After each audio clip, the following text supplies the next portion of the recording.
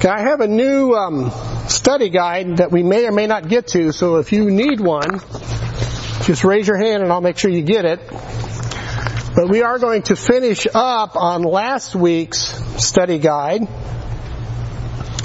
And I was talking to you about the two extremes that we often meet in the church.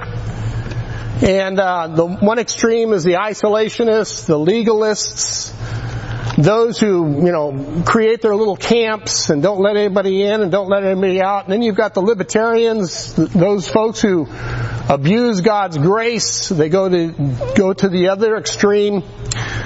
And either one of those extremes are not conducive to true fellowship with the Lord, as John writes to us about in 1 John. So we have to be careful about these extremes, and we're all prone to them to one degree or another. As I mentioned, we're all kind of in the middle of that pendulum swing somewhere.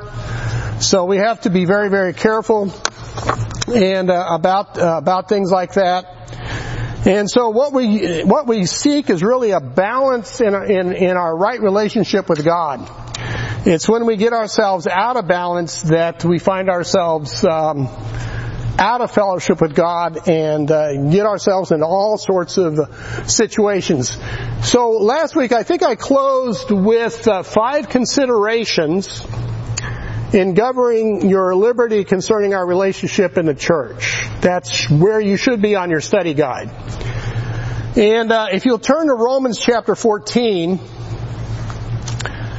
this is where I was taught this. And I'm just going to pass on what I was taught because I thought it was good. It certainly has helped me.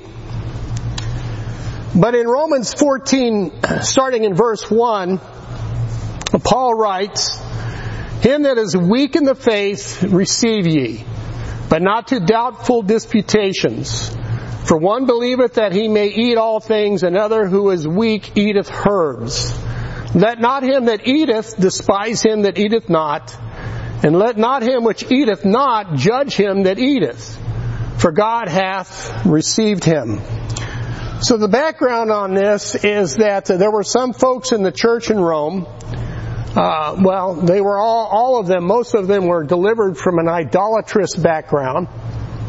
And a part of idolatry in that day was you offered meat to your particular god, and then you would partake of that meat offered, and that was part of the worship service in regards to that idol. They do the very same thing in India. I remember the hotel that we stayed in, there was a little restaurant that was right next to it, and it was devoted to a particular god. They have multiple deities in India.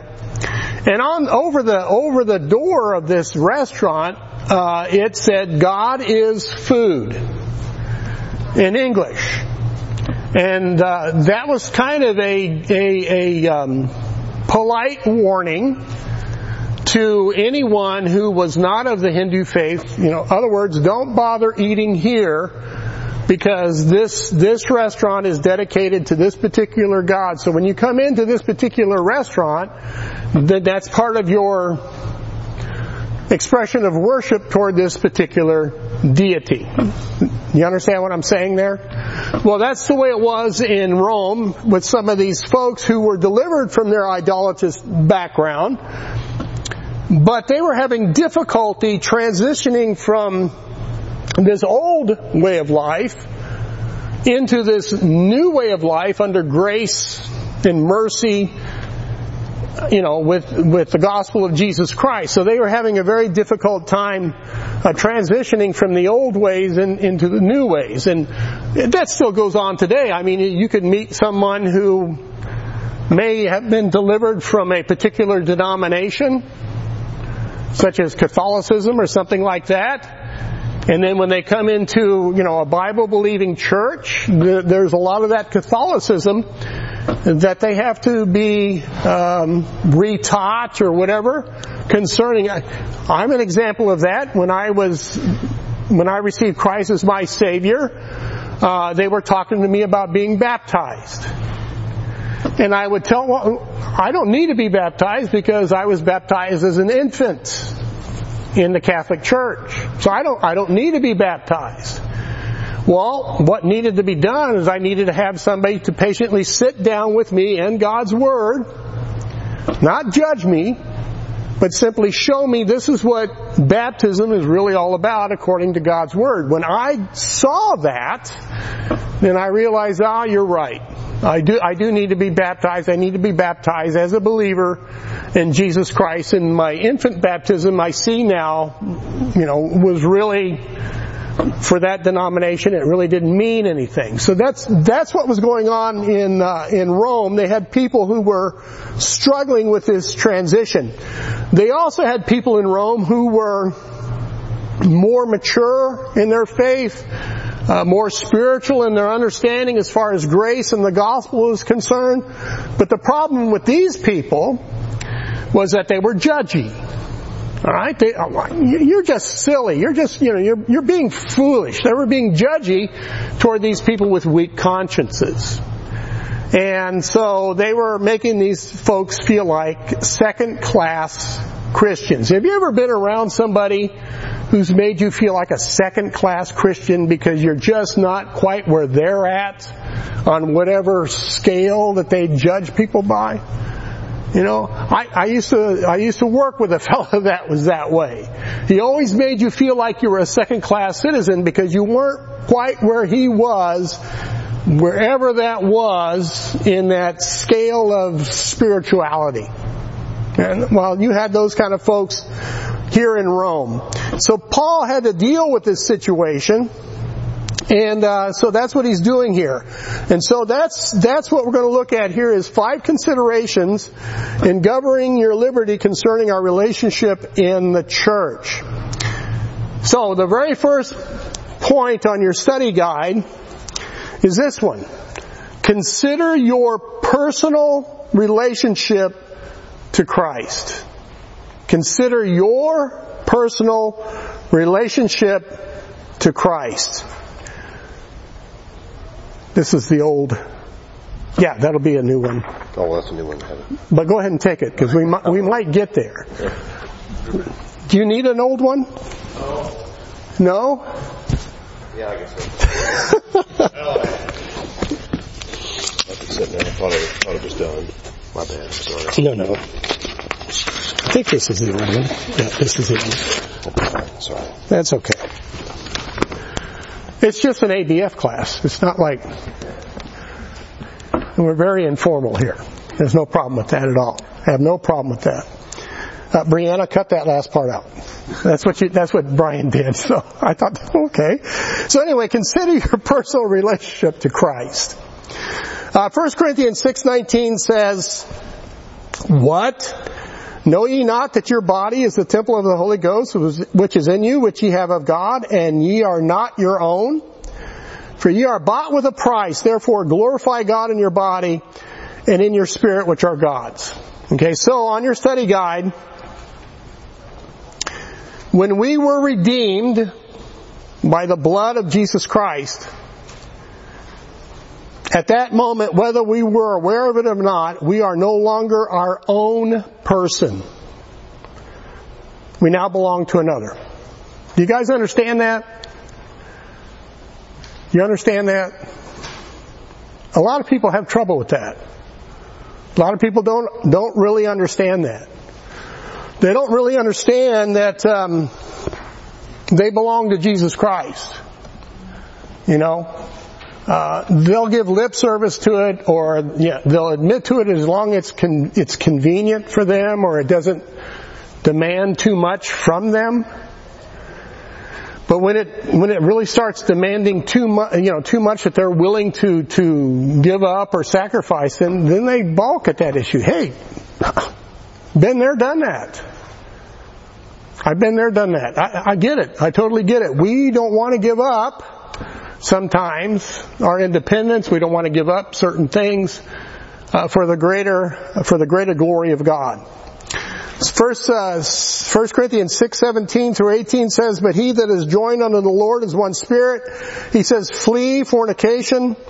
Every sin that a man doeth is without the body, but he that committeth fornication sinneth against his own body.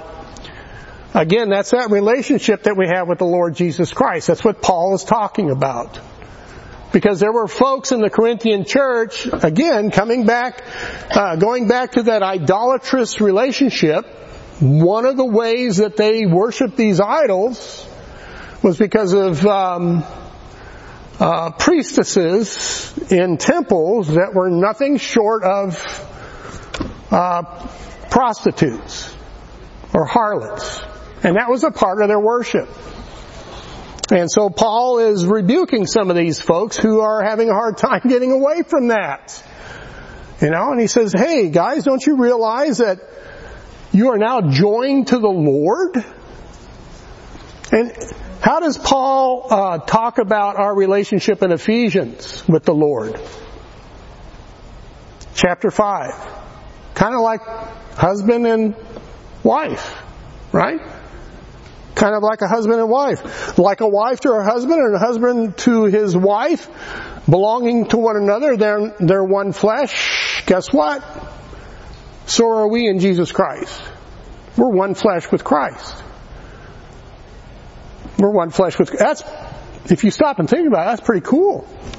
That really is. That's pretty cool.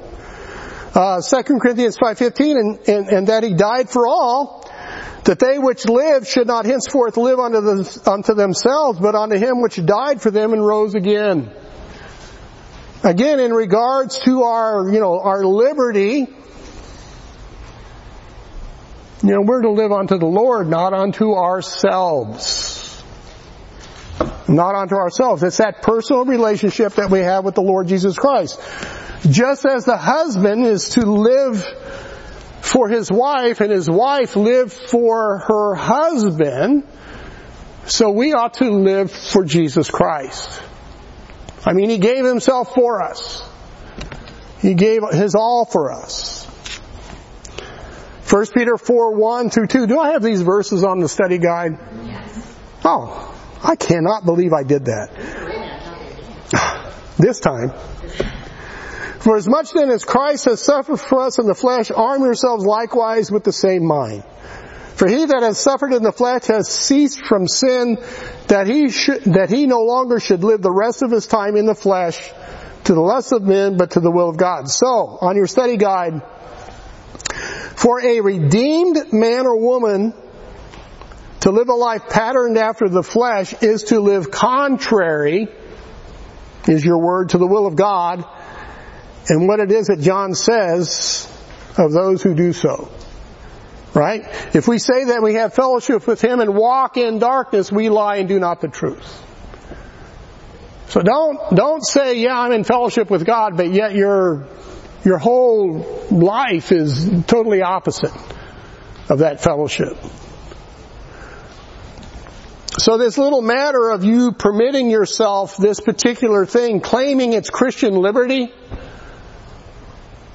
when really it's nothing more than, giving into your flesh. How is that affecting your personal relationship with Jesus? Is it getting in the way? Is it something that you're certain he approves of? I know of folks who permit certain things in their life and it really isn't conducive to their spiritual growth. I think that's one of the things that Life Issues deals with all the time. Helping these folks, work through their addictions and stuff like that. And what was it Steve Fleshman said one time? He said, we're all candidates for life issues. Because there's something that we're all addicted to, there's something we're all addicted to. Right? Like I'm addicted to my wife. What am I going to do about that? That's, well,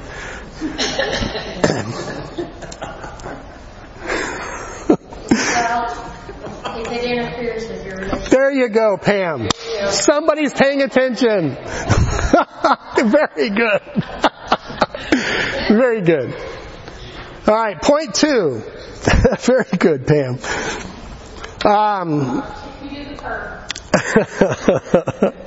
Number 2, consider your personal accountability to Christ. Your personal accountability to Christ. Romans 14:10-12, he says, "But why dost thou judge thy brother? Or why dost thou set it not thy brother? For we shall all stand before the judgment seat of Christ." Now, how many of us will stand before the judgment seat of Christ? Every last one of us, without exception. "For it is written, As I live, saith the Lord, every knee shall bow to me, and every tongue shall confess to God. So then every one of us shall give account of himself to God."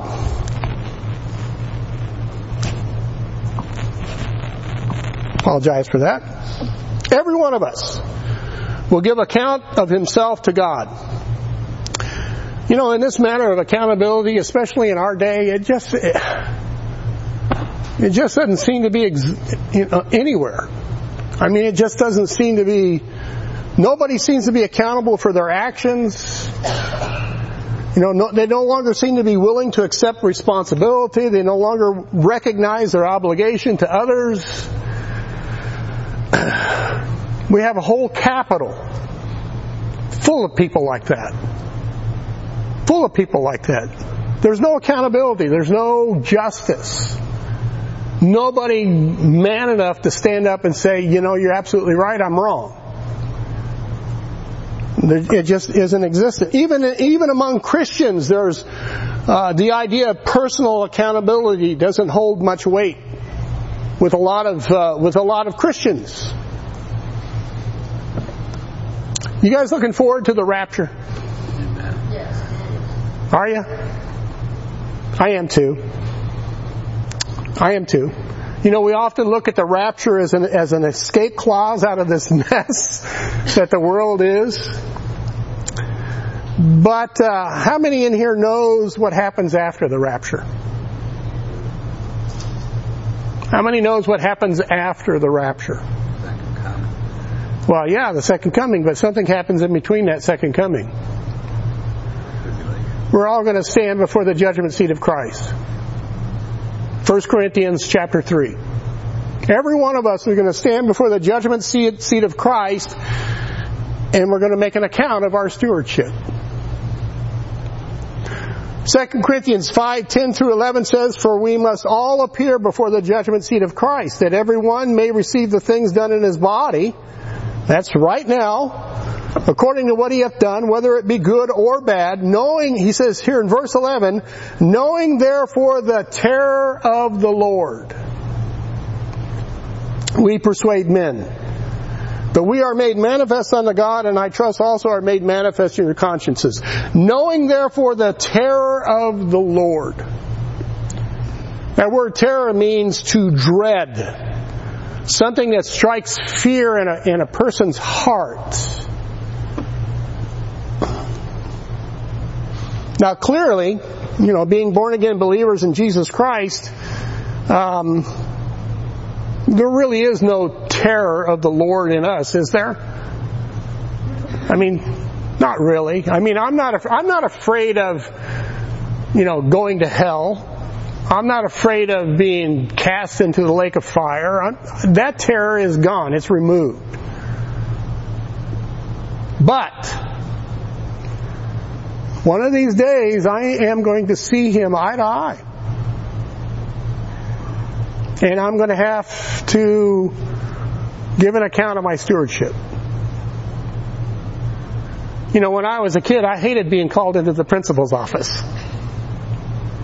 I remember one time at a church that we used to attend to, we were called into a pastor's office. And that was scary. That was scary. Having to give an account for something that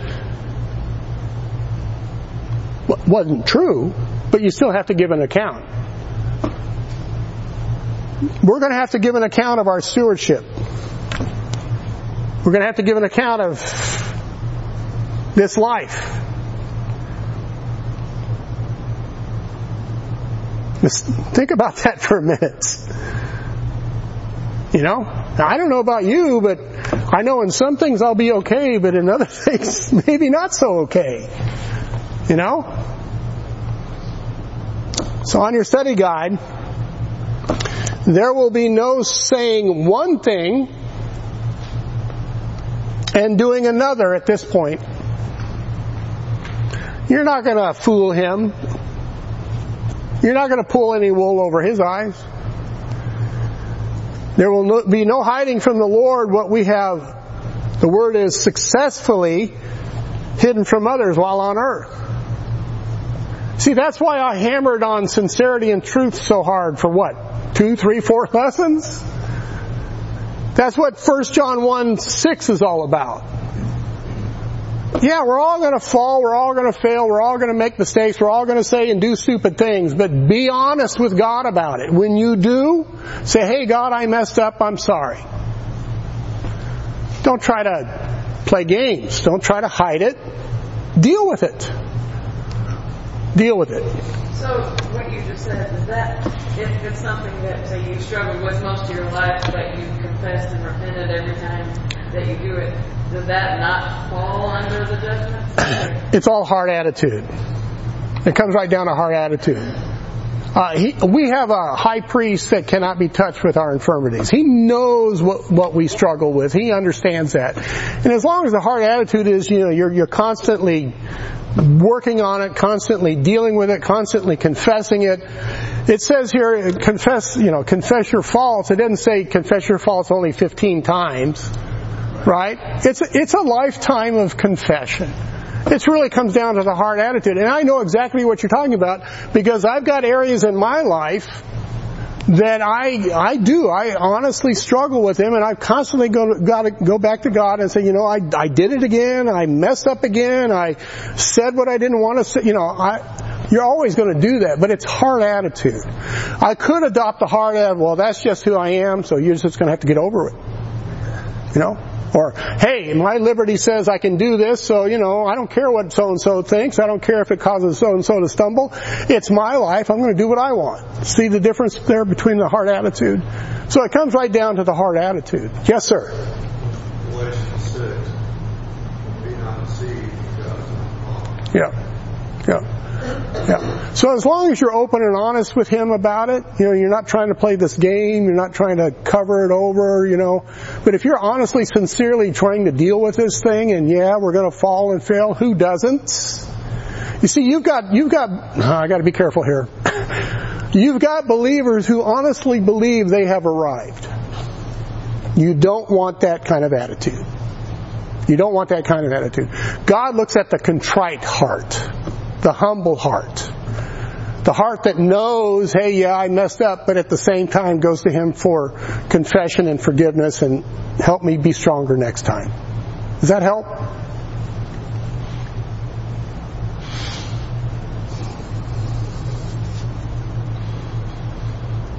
So 1 Corinthians 3:11 through 15. I alluded to this passage earlier. It says, for other foundation can no man lay than that is laid, which is Jesus Christ. So make sure you build your life on Jesus Christ. Remember that parable he gave about the house built on the sand and the house built on the rock? You want to make sure you're building your house on the rock. Now, if any man build upon this foundation gold, silver, precious stones, wood, hay, stubble, every man's work shall be made manifest. For the day shall declare it, because it shall be revealed by fire, and the fire shall try every man's work of what sort it is. If any man's work abide, which he hath built thereupon, he shall receive a reward. If any man's work shall be burned, he shall suffer loss, but he himself shall be saved, yet so as by fire. Alright, so to me, that's one of the strongest verses in the scriptures that speaks against loss of salvation. Alright? The only thing this person loses is reward. But he himself or she herself, they're still in the kingdom. They're still in heaven. I don't want to be that person, with the smell of smoke and have nothing to show. And I'm going to tell you something else, folks. You don't need to be up here, like preaching from the pulpit like a Pastor Brian. No, you be faithful exactly where God has you. You be a faithful mom. You be a faithful dad. You be a faithful wife. You be a faithful husband. Yeah? You be faithful with what God has shown you. That's what He's looking for, is faithfulness. That's what He's looking for. If you come to church and your ministry is helping out in the kitchen, be faithful in that.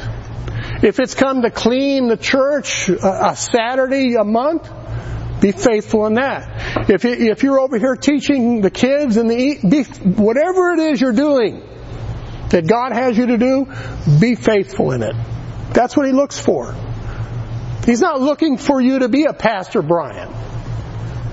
Alright? You can be a knucklehead like me. Just be faithful in being a knucklehead. That's all there is to it. That's what He's looking for. That's what He's looking for. Just be faithful. Remember 2 John 1:8, he says, "Look to yourselves that we lose not those things which we have wrought, but that we should receive a full reward."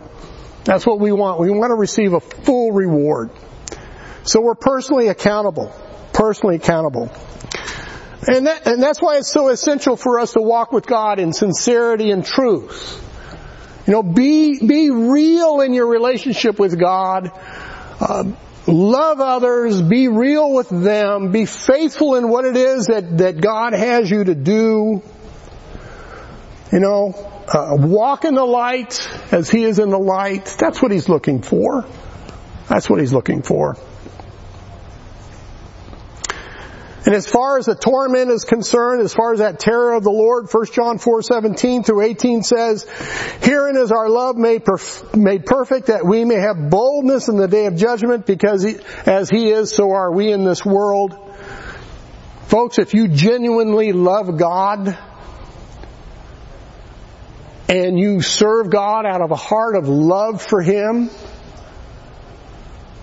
that terror won't be there. You see what I'm saying? It don't matter if you're a Pastor Brian or if you're serving food in the kitchen. It's the attitude of heart. He says, "There is no fear in love, but perfect love casteth out fear, because fear hath torment. He that feareth is not made perfect in love." I'm telling you folks, if there's anything you want to perfect in your life, perfect loving God and loving others. Somebody said that those are the two greatest commandments. I wonder who that was. Perfect that. Perfect that. And what did Jesus say? If you love me, keep my commandments. Right? Number 3. This is a key one. This is a difficult one. Consider the impression being given to others. The impression being given to others. Romans 4:16, "Let not then your good be evil spoken of." Now this is a tough one. Because we get so judgy. We'll see somebody doing something, we'll see somebody somewhere, and immediately what do? We judge them. Oh, they shouldn't be. Oh, well, look at, I would never. Be careful. This is a tough one. Galatians 1:10, "For do I now persuade men or God? Or do I seek to please men? For if I yet please men, I should not be the servant of Christ." You know, sometimes we are so careful to please Pastor Brian or so-and-so and so-and-so and so-and-so. And guess what? Sometimes if you please these guys, you're not pleasing God. I've been in that environment. I've been in that environment where you try to please this man, this leader, this pastor, and come to find out this guy's a rascal. No, you focus on pleasing God. You focus on pleasing God. On your study guide, motive of heart is so important. And just as important is what motivates the heart. Motive of heart is so important, and just as important is what motivates the heart. What really motivates your heart? Is it to get praise from Pastor Steve? Is it so Pastor Brian looks at you and thinks that you're all that in a bag of chips? Are you wanting the praise of men? Well, let me tell you something. If that's what you're looking for when you stand before the judgment seat of Christ, good luck with that. That's what the Pharisees were after. Romans 12:17 says, "Recompense to no man evil for evil, provide things honest in the sight of all men." That can be tough. Because sometimes, our questions, our motives will be questioned, our actions will be questioned. I remember a story about Charles Spurgeon. And Charles Spurgeon had, of all things, a garden. And he'd take this produce and he'd take it to the farmer's market and he would sell the produce. And there were people in his church that were judging Charles Spurgeon, thinking, well, we pay him enough. Why is he selling his produce from his garden? Why does he need that extra money?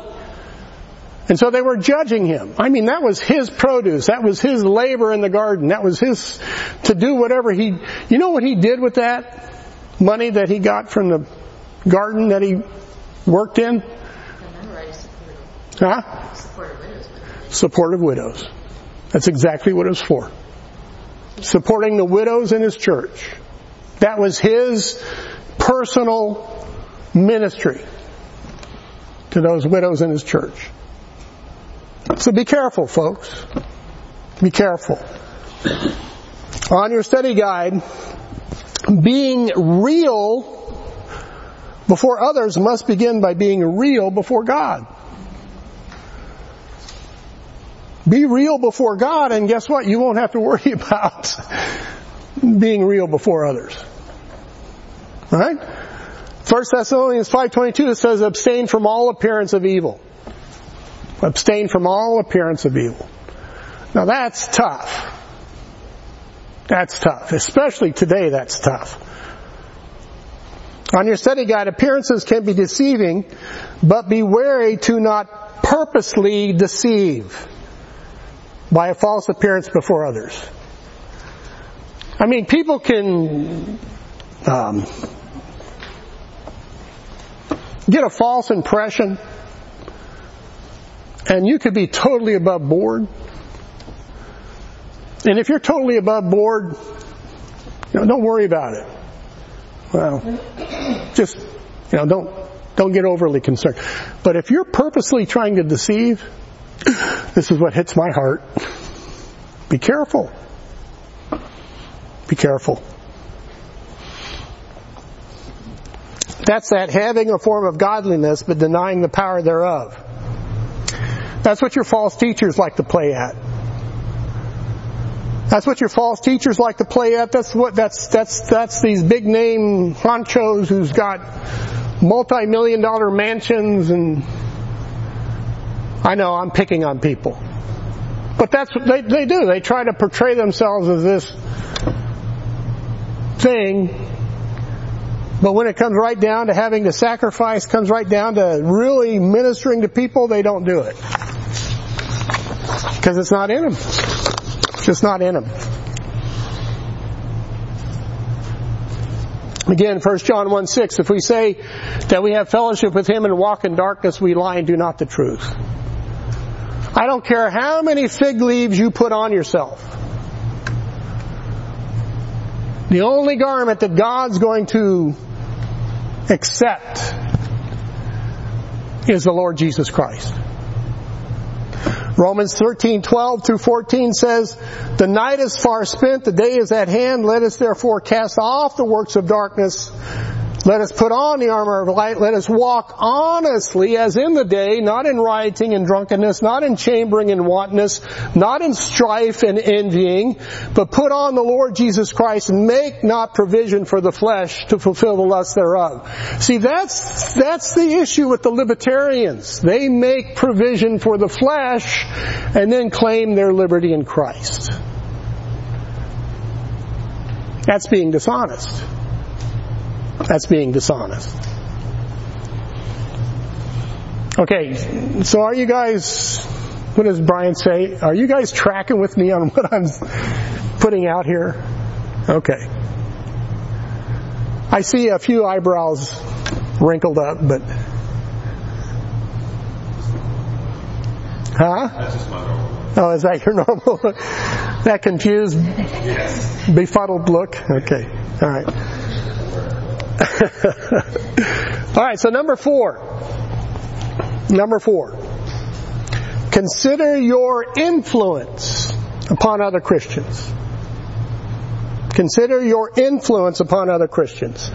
Romans 14:19, let us therefore follow after the things which make for peace and things wherewith one may edify another. You know, for me, I think this is...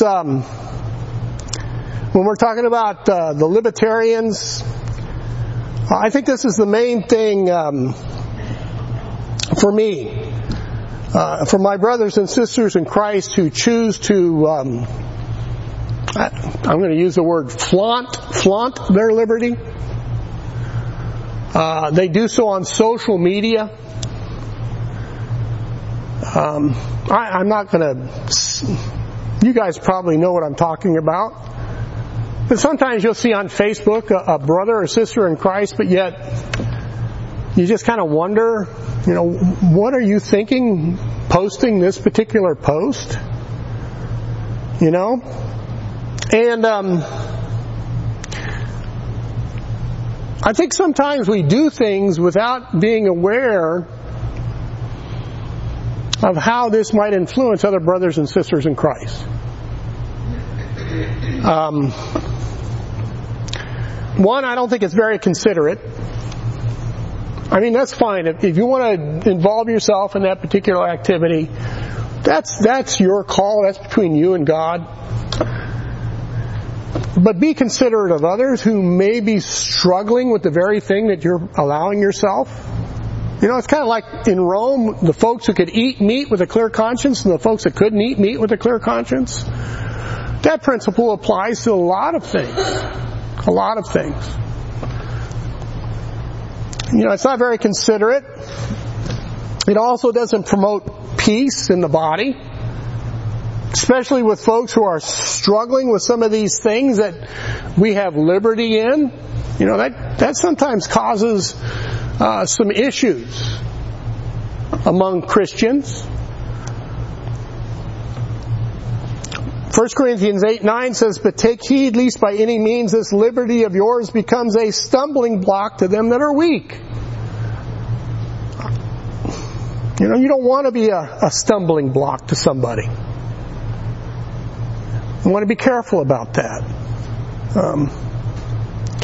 They may be struggling in a certain area of their life that you might be permitting, and they might see this going on, and it may cause them to regress.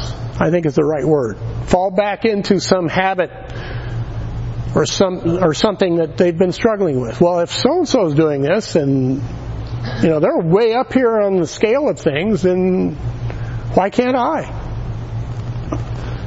Well, it could be that the person that you're measuring yourself by, it could be that they don't have an issue with that. Personal confession. When I was a teenager, the harder the rock, the better. I mean, I listened to Black Sabbath and Blue Oyster Cult and Led Zeppelin and Mott the Hoople. I mean, these guys were on the fringe, you know, at that time. I mean, if it was offensive, I bought it. that type. That was the music that I gravitated toward. And I'd crank it up as high as it would go in my house, and my mom and dad would go ballistic, and I'd crank it up even higher because I just knew that they didn't like it. Well, I got saved. Okay? And what did I do with all of that, Diane? I threw it all away. I bundled it up. It was a stack this high, and I tossed it. Now, here's where I struggle with. Some of the Christian music that I hear is no different than what I used to listen to. And I really struggle with that. Now, to you guys, that may be just a mild example, but I do. I really struggle with that. And I say to myself, how can you call yourself a Christian group when you're playing the very same thing that prompted rebellion in me? It's because the church is being absorbed by the world. That's what I see. And that's why I react against it so strongly. That's why I have strong opinions sometimes with some of our praise music. Because in my mind, I see a danger. Does that make sense to you guys? Okay. Now that can apply to a lot of things. That can apply to a lot of things.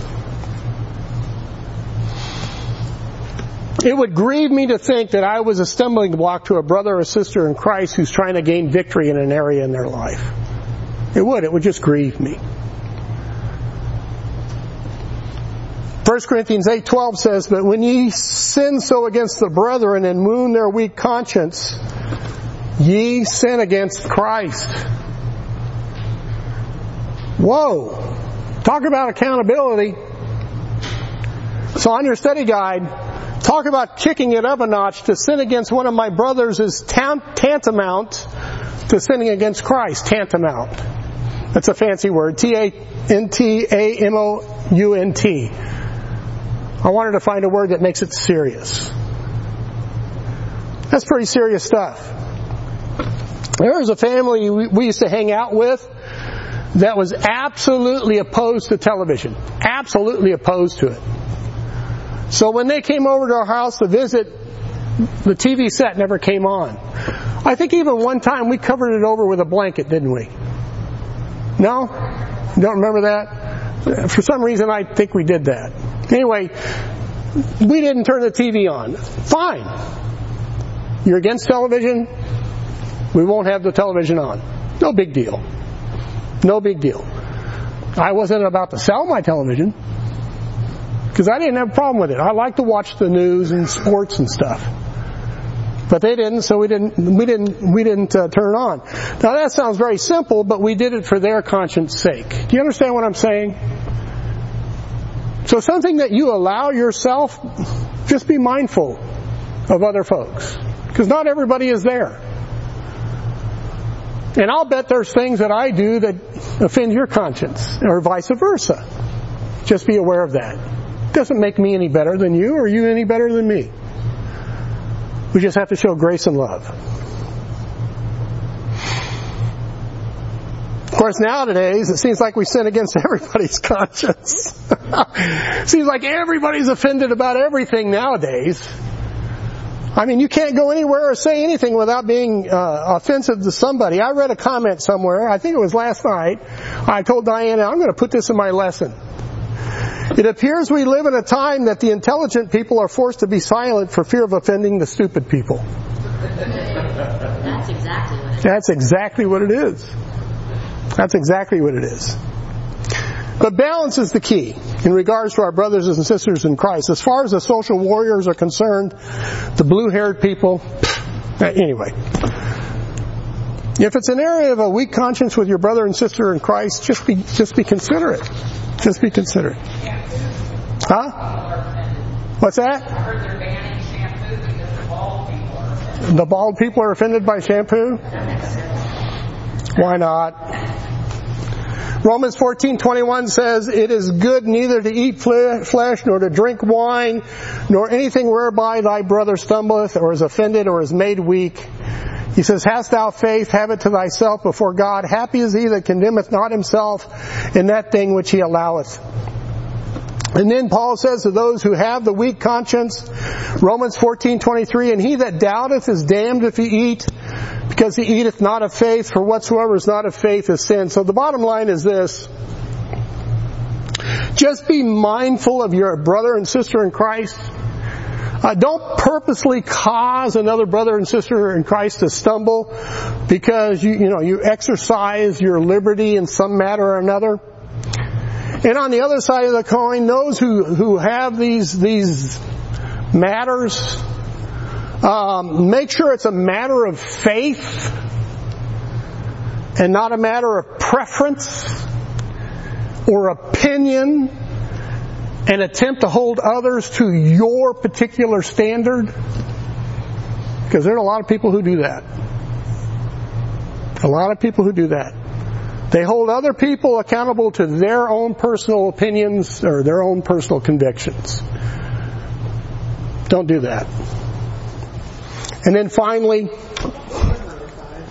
I'm going on number 5 right now. No, I'm just rambling. So number 5, consider the Word of God. Consider the Word of God. Romans 14:23, "And he that doubteth is damned if he eat, because he eateth not of faith, for whatsoever is not of faith is sin." Judge it by God's Word. Not your opinion, not your preference, not your rules, your standards. And they may be very high. But you judge it according to God's Word, rightly dividing God's Word in each matter. Don't take God's Word and use it to justify your whatever. You rightly divide the Word of God on that thing. That's where a lot of people get themselves all twisted in knots. Is they'll take something out of context of God's Word and they'll wave it like a little banner. And it has absolutely nothing to do with the issue. Romans 10:17 says, "So then faith cometh by hearing, and hearing by the Word of God." So, on your study guide, walking in the light is walking in agreement to the Word of God. And sometimes, you know what? My opinion is not necessarily in agreement with God's Word. It's just my opinion. I told Diane the other day, I really got to stop voicing my opinions that are in my head. It's so funny. I'm going to give you a little bit of insight. I'll be sitting there watching television and Diane will be over there working on her crotcheting. And she's counting stitches. And I'm watching television and I'm spouting this opinion and that opinion, and boy, this guy's an idiot, and that and that and that, and I'm just going on and on and on. And she's just over there just crotcheting away. And I smile and I say, "Okay, you're right." And then she'll go, she says, "That's okay, Roger." That's my dad's name. Because he's got opinions about his opinions. So just be careful. 1 Corinthians 10:23 says, "All things are lawful for me, but all things are not expedient. All things are lawful for me, but all things edify not." Yeah, I'm free to do pretty much anything, short of murder or thievery or anything like that. But you know what? Not everything edifies you in Christ. Not everything builds you up in your faith. On your study guide, "That which I am permitting, does it edify me or another in the faith, or will it prove to be a hindrance," is the word, "in my walking in the light of God's Word, and a stumbling block to another?" So whatever it is I'm involving myself in, is it keeping me from growing in the Lord, or is it causing somebody to stumble in their faith? Again, we're thinking of others and not ourselves. Okay? 1 Corinthians 6:12, something very similar. All things are lawful unto me, but all things are not expedient. All things are lawful for me, but I will not be brought under the power of any. Well, that's a big one. Is that something you're involving yourself? Is it bringing you under its control? Rather, you being under the control of Jesus Christ. Is it bringing about an addiction? And that can be anything. That can be anything from alcohol to your kids. It can be anything.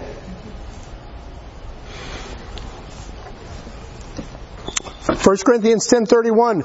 Whether therefore you eat or drink or whatsoever you do, do all to the glory of God. Will God be glorified in what I'm permitting myself? Will God be glorified in what I am permitting myself, or will I be bringing shame to the ministry and shame to God's name?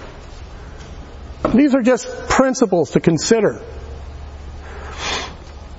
And again, that's between you and God. Okay? That's between you and God. Now, if you got something you want to counsel on, that's fine, but it's between you and God. And a lot of pastors get nervous when I say things like that.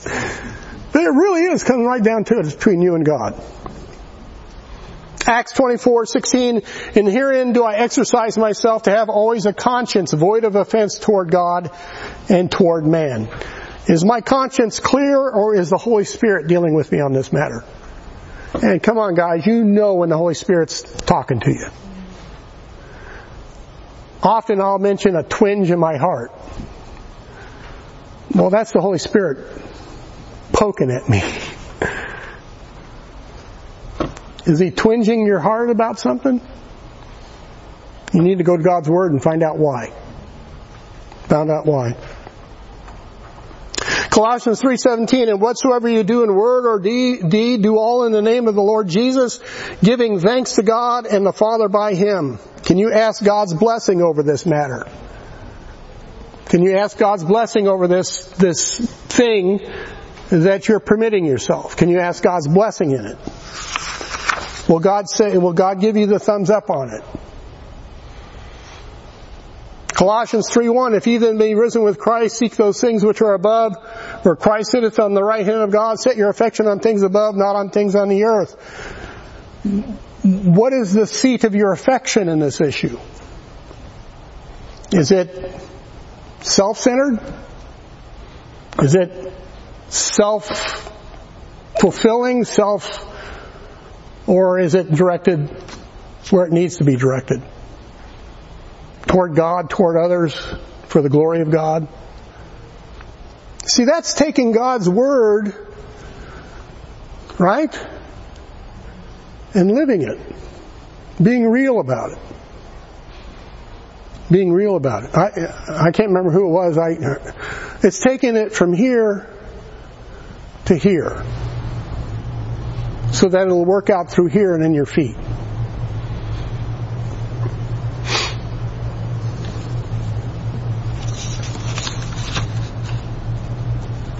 Romans 13:11-14 says, and that knowing the time that now is high time to awake out of sleep, I read this earlier, for now is our salvation nearer than when we believed. I believe it's just around the corner, folks. Personally. The night is far spent. Boy, is it. The day is at hand. Yes, it is. Let us therefore cast off the works of darkness and let us put on the armor of light, because we're going to need it. Let us walk honestly as in the day, not in rioting and drunkenness, not in chambering and wantonness, not in strife and envying, believers.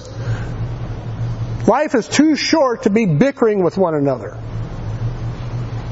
But put ye on the Lord Jesus Christ and make not provision for the flesh to fulfill the lust thereof. So on your last statement on your study guide, walking in the light as God is light is a righteous walk of sincerity and truth, governed by love for God and one for another. A righteous walk governed by love. If that's the way you're wanting to live your life, if that's the way you're living your life, folks, and at the judgment seat of the Christ, you know what I say? You're going to do good. You're going to do good. Amen? All right, let's go ahead and close out, and then we'll get on with the rest of our service.